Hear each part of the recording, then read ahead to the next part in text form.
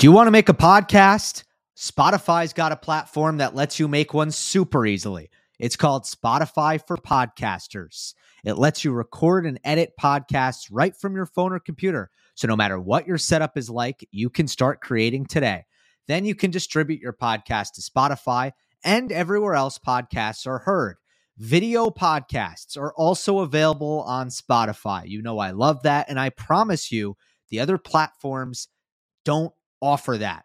With Spotify for Podcasters, you can also earn money in a variety of ways, including ads and podcast subscriptions. And best of all, it's totally free with no catch. I've been using Spotify for Podcasters from the very start. I highly recommend you give it a try. Just don't post on Monday. Download the Spotify for Podcasters app or go to www.spotify.com/podcasters to get started. Hey everyone, Gil Gross here, and it is time for another mailbag where I answer your concerns, your inquiries, your observations, and ultimately your comments about tennis or anything else. About 24 hours ago, I posted in the YouTube community tab. Many of you left comments, and I will go about 30 minutes here responding to those comments on this Friday night. I've said that I'm going to move mailbags to Wednesday. Expect that soon. So this might be the last Friday mailbag. All right, let's get right to it. Here is Jordan. How do you think Alcaraz would have done in the ATP finals if he was 100% physically and able to play? It seems like indoor hard courts are not his specialty, but would have loved to see him play against the other top guys. Yeah, I'm not sure about the indoor hard court statement at the end of that comment, but I will say any surface that rewards great serving so heavily is going to put Carlos Alcaraz at a disadvantage. He is simply not going to be able to take advantage of these conditions as some of the other players in the field would be able to. He undoubtedly, alongside Rafael Nadal, would have the worst serve, the worst first serve in this field. It's a really strong serving ATP Finals field. I'd be curious to look through the recent editions of this event and see where this stacks up. But I'm thinking that this is one of the better serving fields you have. I mean, you're looking at Stefano Tsitsipas as the 2 seed, Nadal the 1, and obviously I'm putting him in a lower tier, but really everybody else far above average, from Tsitsipas to Casper Ruud to Daniil Medvedev to Felix to Rublev to Djokovic and Fritz. Everyone is putting up great stats, great numbers on their first serve. Everyone. I mean, the numbers honestly have been astronomical. And you look at the number of close sets that have been played as well, the number of tie breaks. I'm shocked that we didn't get a tie break in Rublev Tsitsipas. That was the first 3-setter that we've seen that didn't have a tie break. So it would have been fascinating to see how Alcaraz fared, considering that the conditions actually would not have suited him. And we would have learned a lot about what the potential is for Alcaraz's serve right now, because surely he would have had the mentality that, okay, I need to serve better because in these conditions, I will be rewarded for that. The Alcaraz serve in general, I really think it's going to get a lot better very, very fast. It looks natural. He's got an live arm. The technique is good. I see no reason why it's not going to get better very fast. I've just seen a wide range of outcomes with it. I also think that Carlos should get some credit for serving great in the biggest match of his life thus far, the U.S. Open final against Casper Ruud. I would not be too hard on his serve right now, which is undoubtedly a shot that needs to improve, undoubtedly the weakest part of his game, but it's really not all that bleak. I think it's going to be a lot better very quickly. Anyway, I don't think Alcaraz would have had a chance, but I do hate to say that because it's the kind of prediction that I really don't like making. We'll never know if I'm right or wrong, which makes it feel a little bit useless for me to even kind of go there. But the conditions would not have suited him. KH, simple question. What's next for Daniil Medvedev? Will he be able to return to his peak level? Peak level. So here's where I'm at with Medvedev 2023. I think there's a lot of reasons to think that it won't get worse than it was last year. It felt like of all the things that could have happened this year, it's a lot of stuff that went wrong, okay? He lost an absolute heartbreaker in Australia. He injured himself during the Sunshine Double and had to have hernia surgery. He was banned from Wimbledon. There are distractions with what's happening in his country.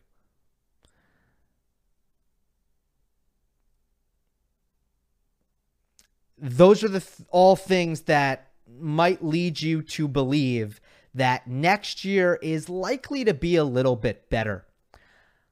I do have my doubts about him getting back to world number one. Not that I don't think it can happen. It's just at this moment, I'm kind of doubting it. I just think that he has limitations. He has weaknesses. We also know the things that he's great at. And I've made my stance kind of known about the fact that I do think Medvedev at this point, very close to a finished product. I don't expect that many things to get a lot better from here. And that finished product, maybe he does win more slams. He continues to be a top 5 player. But I do question whether or not we are going to look at Daniil Medvedev and see a guy who's the best in the world ever again.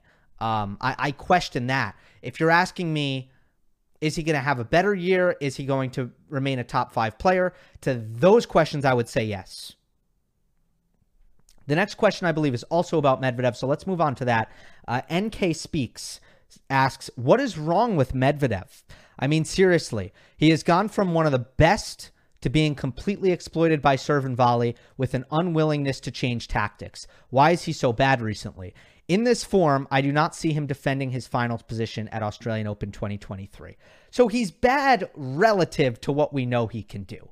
Let's just make sure to maintain some perspective here, because Daniil Medvedev, in his last 3 events, has made a semifinal and got injured against Djokovic, won a title in Vienna where he beat Thiem, Sinner, Dimitrov, and Shapovalov.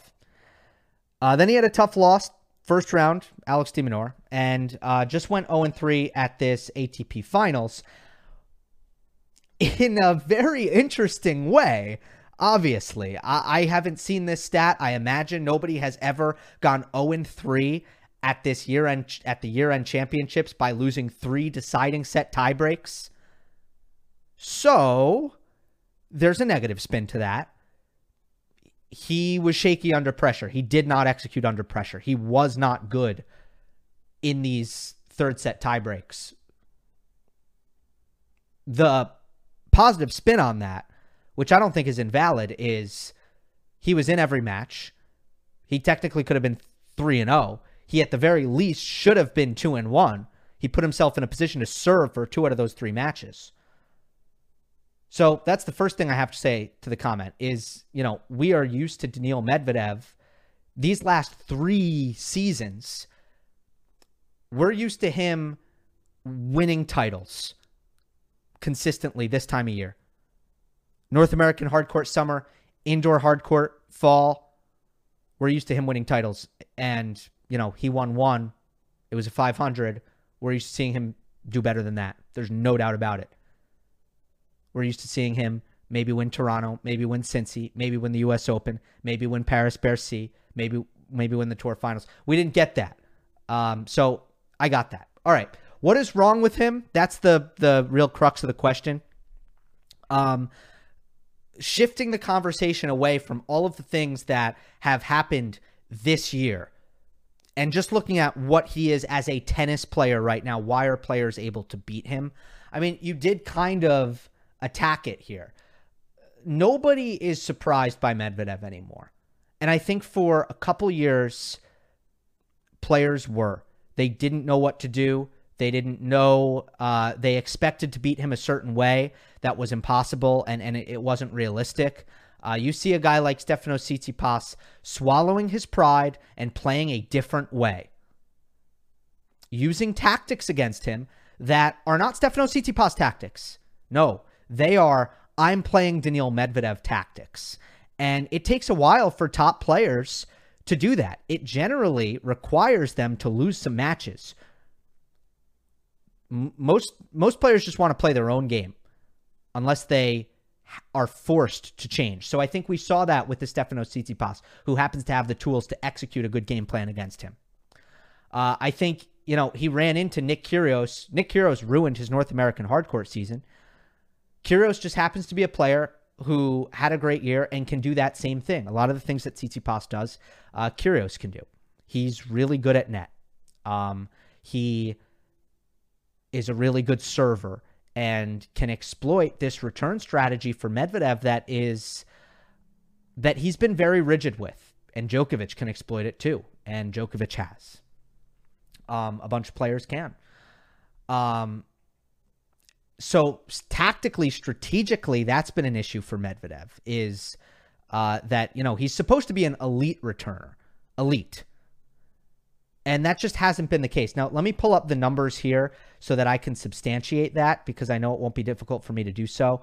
If we look at break percentage, he's way down.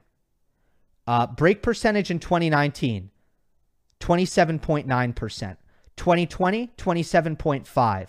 2021, best year ever in break percentage and best win percentage. He broke 31.4%. 2022, he is at 25.9%. That is his worst break percentage in since 2018, when he wasn't a top 20 player. I do need to put one disclaimer in there. He did not play clay court season. Although he's not good on clay, that may have helped his break percentage because it's easier to break on clay. Maybe. Just going to throw that out there. So he's just not returning at the level that he used to, or that he's used to returning at. And that there needs to be, he needs to go into the lab and figure out how to make those adjustments and be able to take the return earlier at times. But I also think there's some execution stuff with nerves and confidence. I think the regular version of Daniil Medvedev at his best can kind of, his offense off the ground, it's Andy Murray style. Does he have a lot of finishing power? No, he does not. Does that mean he can't force errors? Does that mean he can't apply pressure with his offense off the ground? No, it doesn't. It shouldn't. Because generally he's able to move the ball around the court and play very precise, change direction a lot, use his depth. And the pace, it's not huge. The heaviness, it's not huge, but it's just enough to, at the very least, keep players on the run and keep players under pressure. And if you're not going to hit winners, fine. You're still able to force errors. You're still able to win points on your terms. I just think Medvedev's ground game right now, the confidence isn't there when he needs to take charge and be aggressive. It's just not there. So that's what I think is wrong with Daniil Medvedev right now. All right, some fun ones here. This one's from Medezio. What's your favorite tennis documentary? How good is the current state of content creation around tennis, from YouTube to documentaries, in your opinion?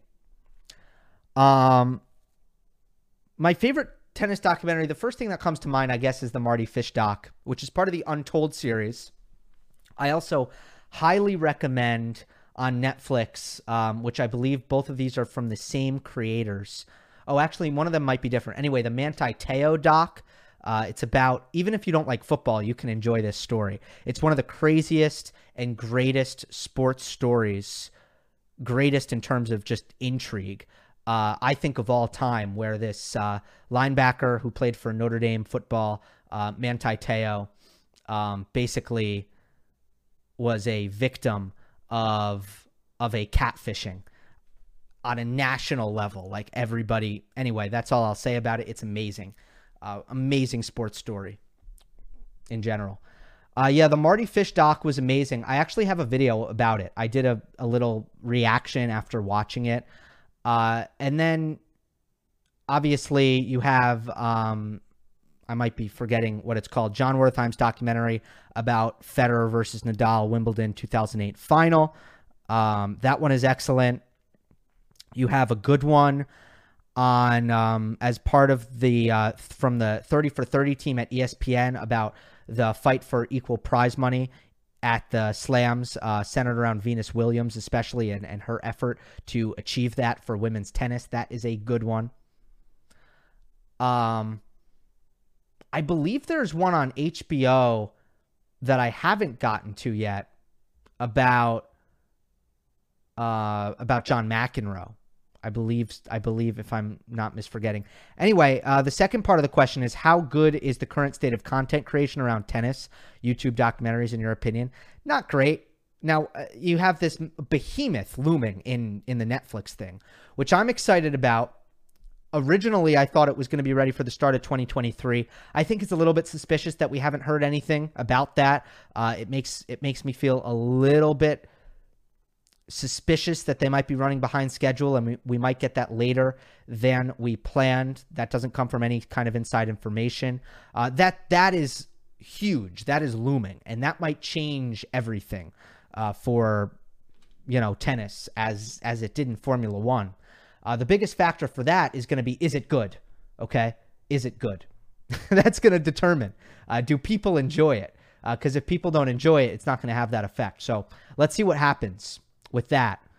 But overall, I think there are some really good, some good stuff on YouTube. I think Cult Tennis is excellent.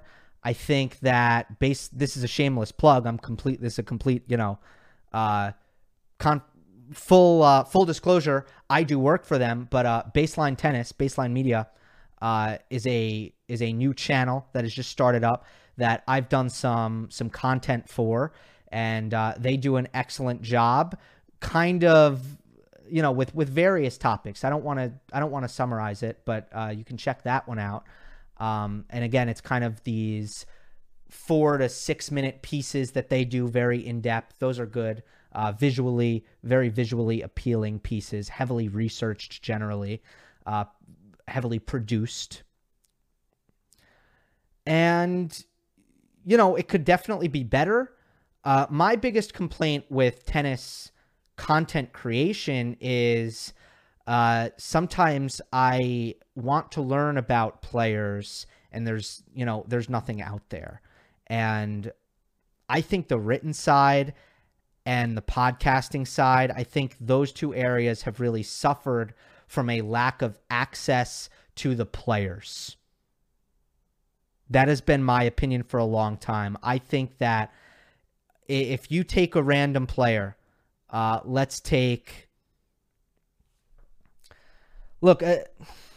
essentially, I think there needs to be more feature and long-form content, and I would like there to be more storytelling around the players, outside of what we hear from them at press conferences.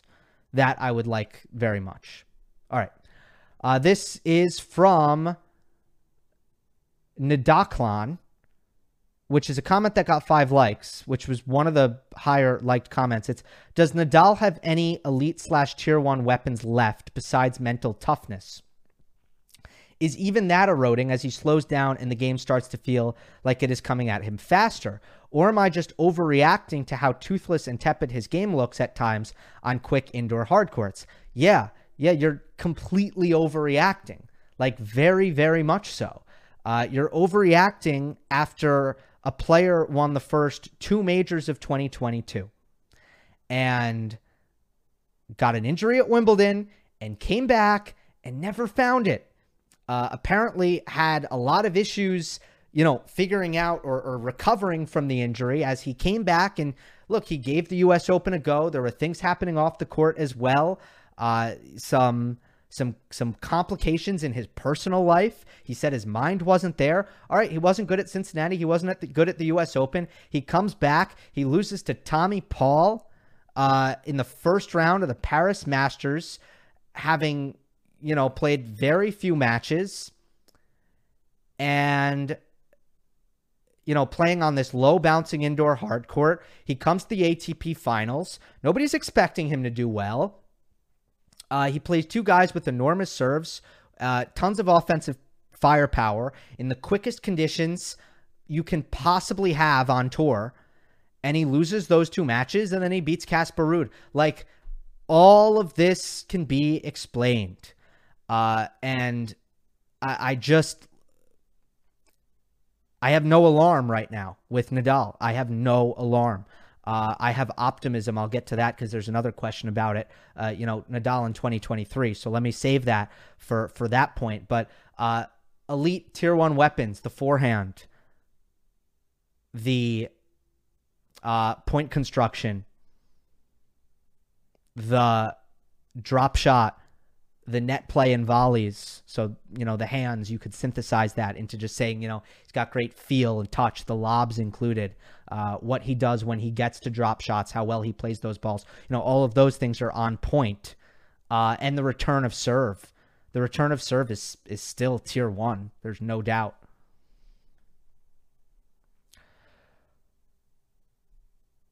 House of Leaves. Hi, Gil. My question is about Alcaraz. We've seen the last 2 U.S. Open winners have poor follow-up seasons to their victory. Do you think Alcaraz will need to have a good result at the Australian Open to keep his momentum and prevent going into a dip like Thiem and Medvedev? By the way, on that documentary question, get involved in the comments. Let me know what I missed, because I'm sure I have missed some. Basically, yeah, so Dominic Thiem struggled mentally. The motivation was just a big problem after he won the U.S. Open. And I remember getting a very similar question in the mailbag around this time of year last year about Daniil Medvedev. And it was, Gil, how can Daniil Medvedev avoid the same thing that Dominic Thiem suffered? And I talked about 2 things. One, I talked about, how Thiem literally worked 10 years for that. And Medvedev, it was a much shorter period of time. So you're a little bit less likely to get that heavy hangover effect. It's also about what your goals are as a player. And some players dream a lot bigger than winning 1 major. So when they get the first, it's like, all right, obviously that's a huge accomplishment, but some players feel satisfied and some players just don't feel satisfied, plain and simple. So everyone reacts completely differently. Everyone is different. I don't think the U.S. Open, I don't think there's a lot of evidence that suggests that the U.S. Open and the title that Medvedev won at the U.S. Open was a big factor in what happened this year, considering he was pretty good after the U.S. Open, finals of the Paris Masters, finals at the ATP finals where he looked great. He went 3-0 in the group stage, lost to Zverev in the final.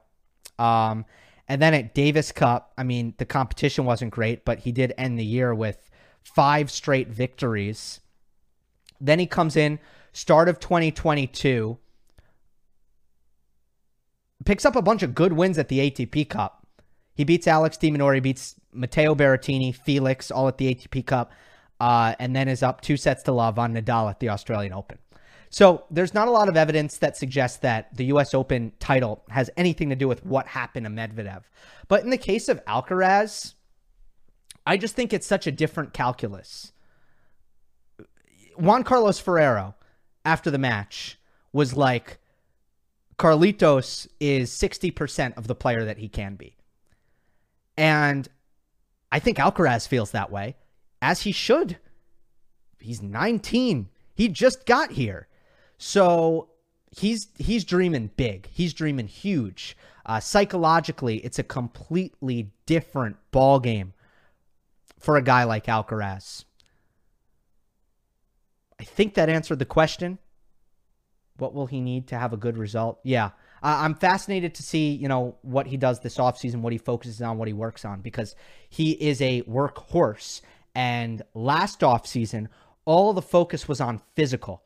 It was, get strong enough, get strong enough, get strong enough. And he did it. He checked that box, and he came into this season a beast physically. Now Ferrero has said, we are happy with where he is physically. All good. Thumbs up. That's not the focus. How are they going to spend this offseason? What are they going to do? I'm so excited to find out.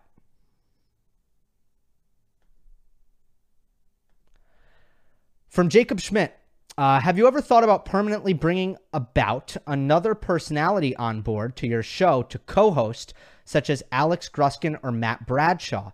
I feel like this could bring your show and channel to the next level. Not that your show isn't already great, but I feel having multiple personalities, multiple perspectives, and a bit of bantering could broaden your audience. Inside the NBA is a great example. I love Inside the NBA, man. That show is special. You can't teach what they have. That's the greatest studio show in all of sports television, no doubt. So shout out. All right, here's what I'll say to that. Have I considered this, or do I consider this? I do, but it would not replace what I do. Because if I had another personality on board, it would be a totally different show. It's not the same show. It's a different show. What I seek to accomplish in terms of my breakdowns, my long form breakdowns, I feel I'm the only person who does that. And obviously I felt that, people have appreciated what I do there. You can't do that with another person. I'm making a long form argumentation that doesn't really, like, when I'm digging in to the level and the depth that I'm attempting to, it doesn't work with another person. That kind of is a monologue, but you bring on another person, and I've enjoyed, having guests on the show. There's no doubt about it. That has its own perks. You're absolutely right. The key is that if I were to do that, it would be in addition to, because it wouldn't serve the same purpose of what I generally do on Monday Match Analysis. It's funny though, I have booked a guest for this next Monday Match Analysis. So I do really like starting the show, little monologue, little breakdown, and then having that conversation with the guest. But, the possibility that I see is potentially getting on a schedule of doing kind of a 3-time per week thing. Monday Match Analysis on Monday, where it's that kind of in-depth breakdown, monologue. Mailbags on Wednesday, where I take your comments. And then maybe on Friday, maybe every Friday, I do something with someone else. Just so that's where my head's at. The mailbag, if you guys want to talk about this kind of stuff, that's why I say tennis or anything else, because I'm down to chat about this stuff and to let you guys in on whatever I'm thinking. And by the way, in the off season, I'm going to do a mailbag where you guys aren't allowed to ask me about tennis, but obviously we're going to wait till the off season, because right now there's tennis to talk about. There's another question here, which is, what do you consider being a bigger black mark on a player's resume? Not winning the World Tour Finals or the Olympics? Oh, sorry, I voiced that terribly. Not winning the World Tour Finals or the Olympics. My take is that it is definitely the World Tour Finals, because it is without a doubt the most difficult tournament to win of the two. No easy draws. You face the best of the best, and you have to have a very good year just to qualify. You get many more opportunities to win as opposed to the Olympics, meaning the flaws of the player are more manifested. Okay. First of all, it's kind of tough because the Olympics, look, I think in evaluating what a player can do, generally speaking, the World Tour Finals are more important because you get a chance to do it every year. So you get a larger sample size over the course of a career. You get to kind of understand where a player's at. Obviously, yes, look, Tokyo, let's be honest, Tokyo felt weird. The conditions, the crazy humidity, best of three, even though I know World Tour Finals is best of three as well. You had a lot of wonkiness. It felt like the courts being so high bouncing, like weirdly high bouncing. I don't know. There was some weird stuff with the World Tour with the Tokyo Olympics where it felt, I don't know.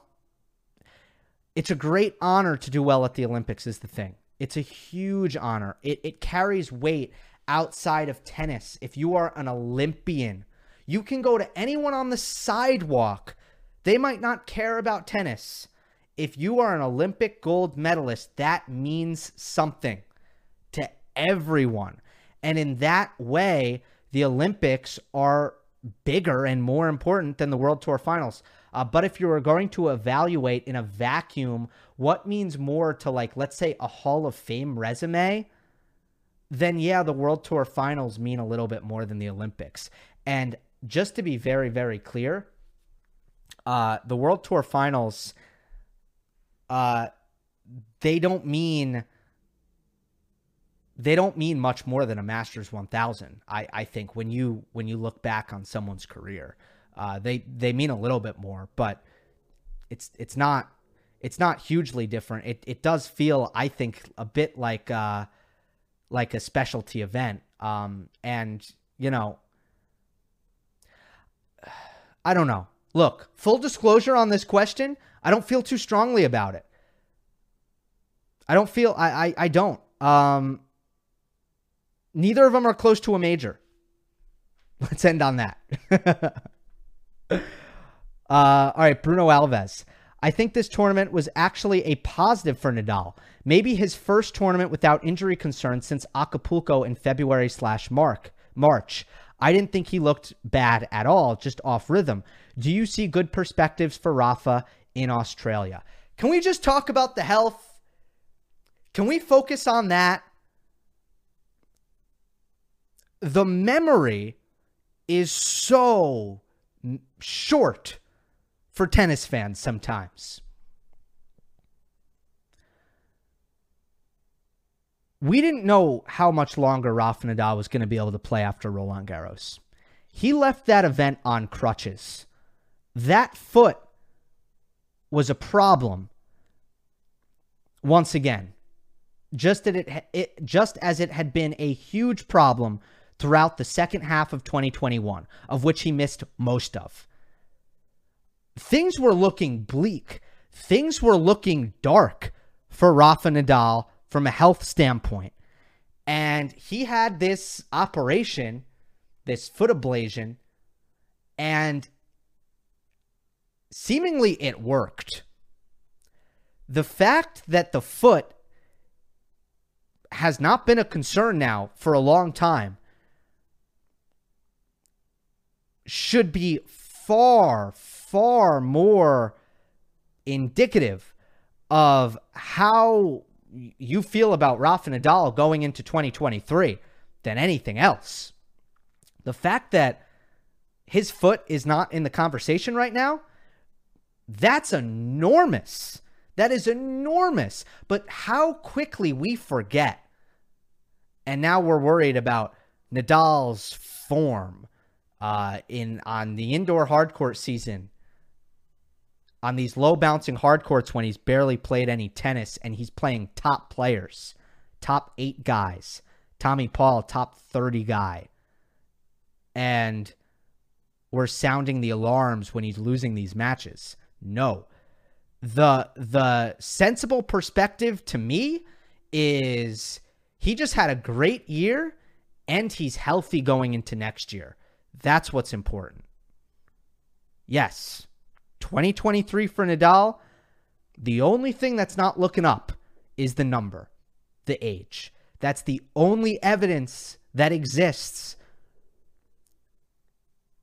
that suggests that there could be problems in 2023. Every other sign points to another good season. I mean, his win percentage was outstanding this year. The fact that he had a bad November does not erase that fact.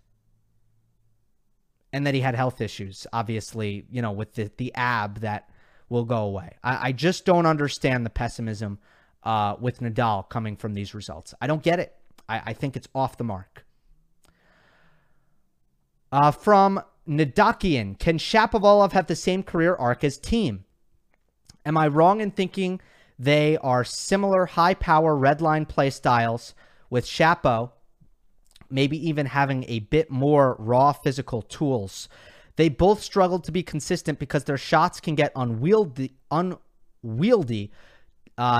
to frequently make consistent deep tournament runs. However, Thiem took the next step and became consistent.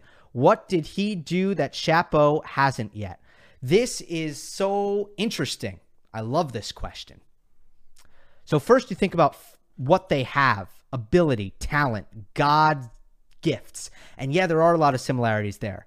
They do have a lot of, similar talent. I actually think Shapovalov naturally is a better ball striker, has better talent, timing, has a more live arm on the serve. But I also think he's a little bit less of a fitness freak. Thiem was one of the best.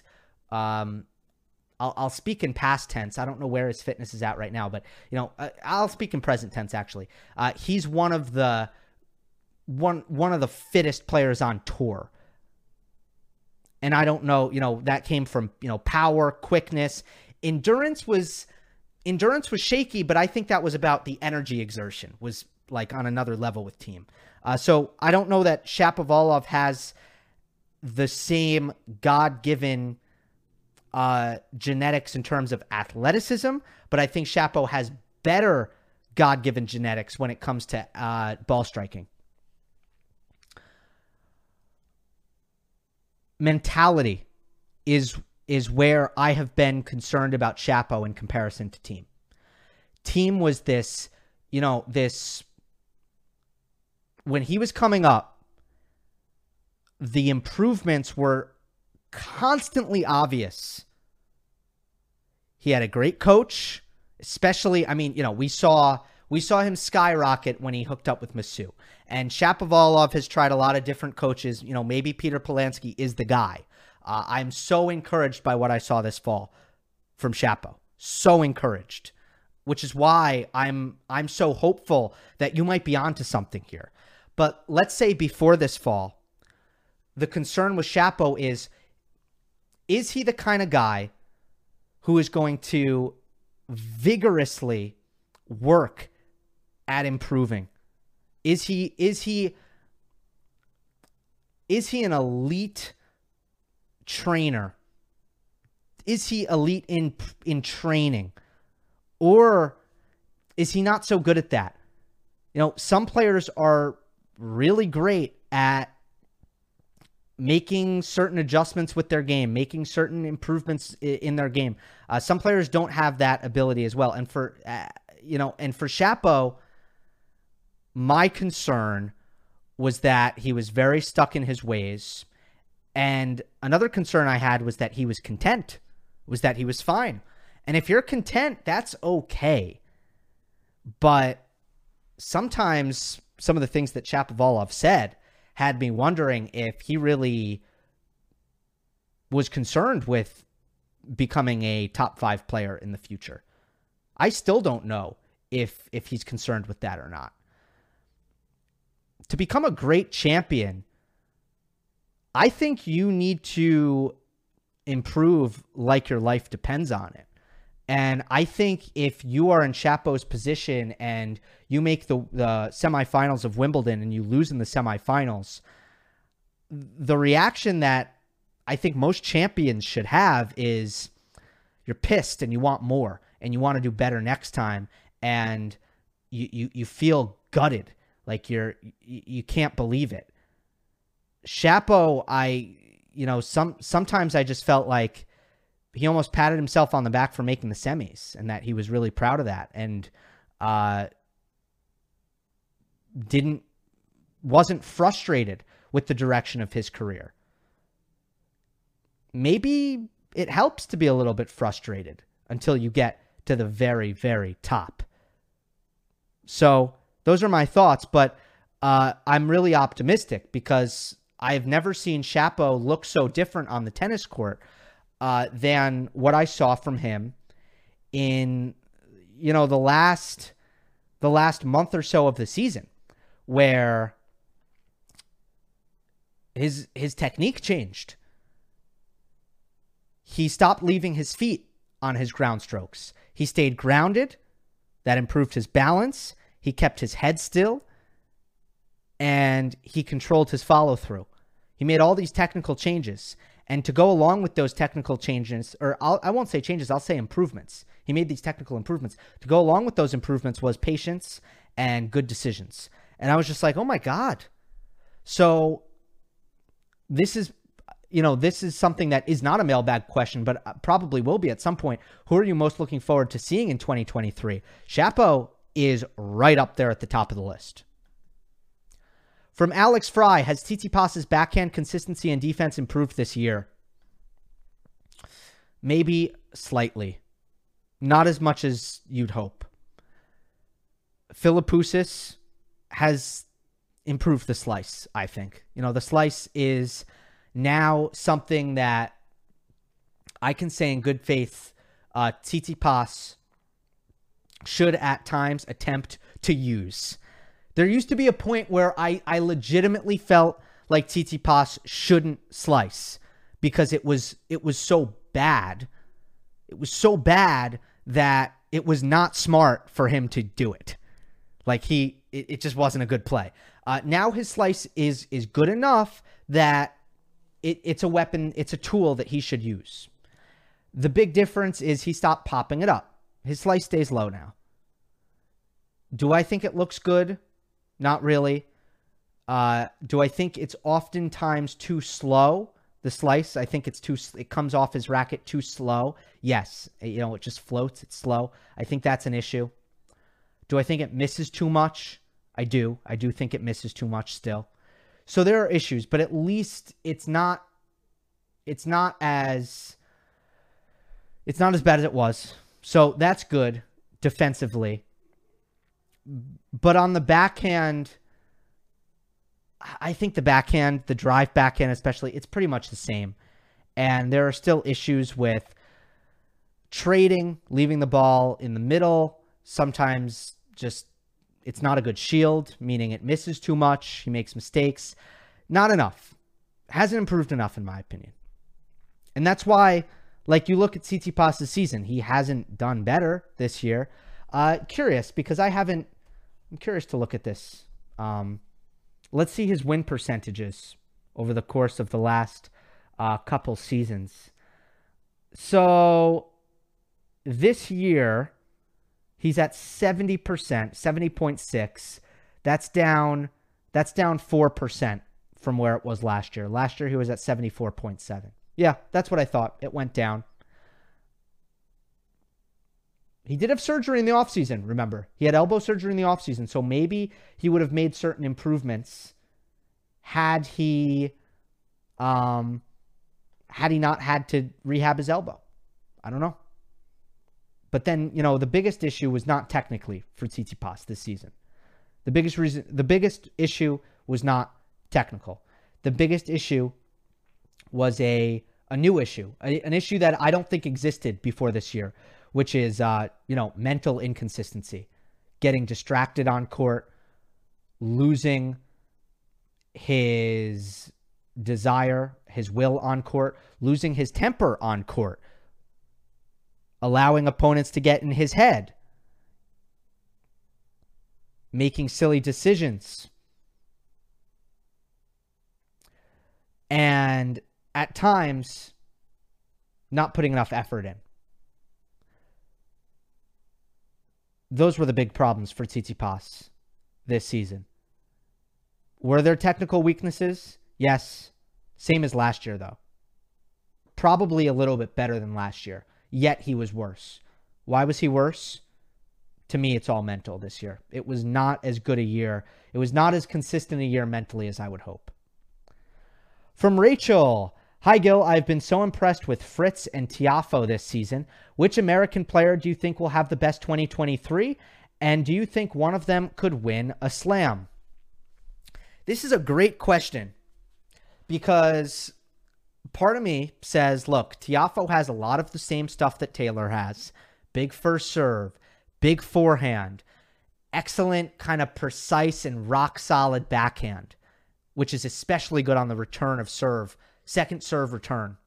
But Francis has what Taylor doesn't, which is variety, really. He's got great hands. He comes to net and he finishes points in the forecourt. He does that really, really well. So that part of me thinks, Francis has a little bit more than Taylor. But at the end of the day, I do think the answer to this question, who is going to have a better 2023, I still think it's the obvious one. It's still, I think, Taylor Fritz. Who will finish as the top American in 2023? I think Tommy Paul belongs in the conversation. Ben Shelton is a sleeper in this conversation. He is really, really good. He has torn it up on the Challenger Tour in the last month. He literally has only been playing professionally for like 3 months, and he's knocking on the door of the top 100. Is he there? He's either just inside or just outside the top 100 right now. So he's super, super good. Ultimately, I still think it's Fritz. There's a level of consistency that Fritz is bringing in his power baseline game that is so foolproof.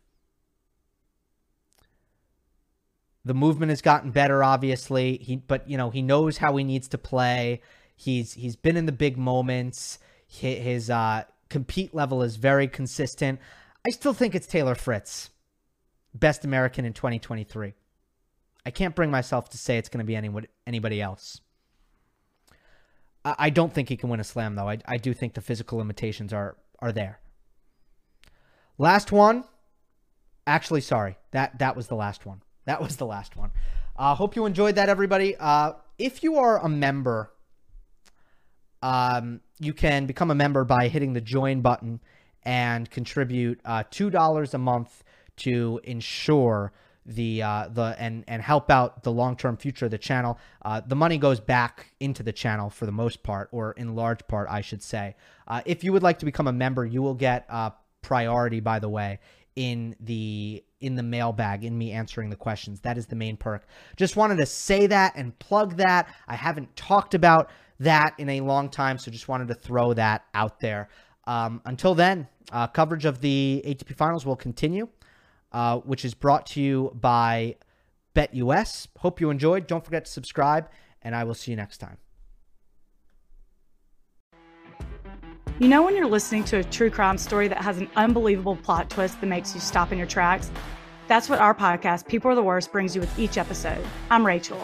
And I'm Rebecca. We're identical twins who love true crime cases that make you say, didn't see that coming, and we hate the people responsible for them. Listen to People Are the Worst now on Apple, Spotify, or wherever you get your podcasts.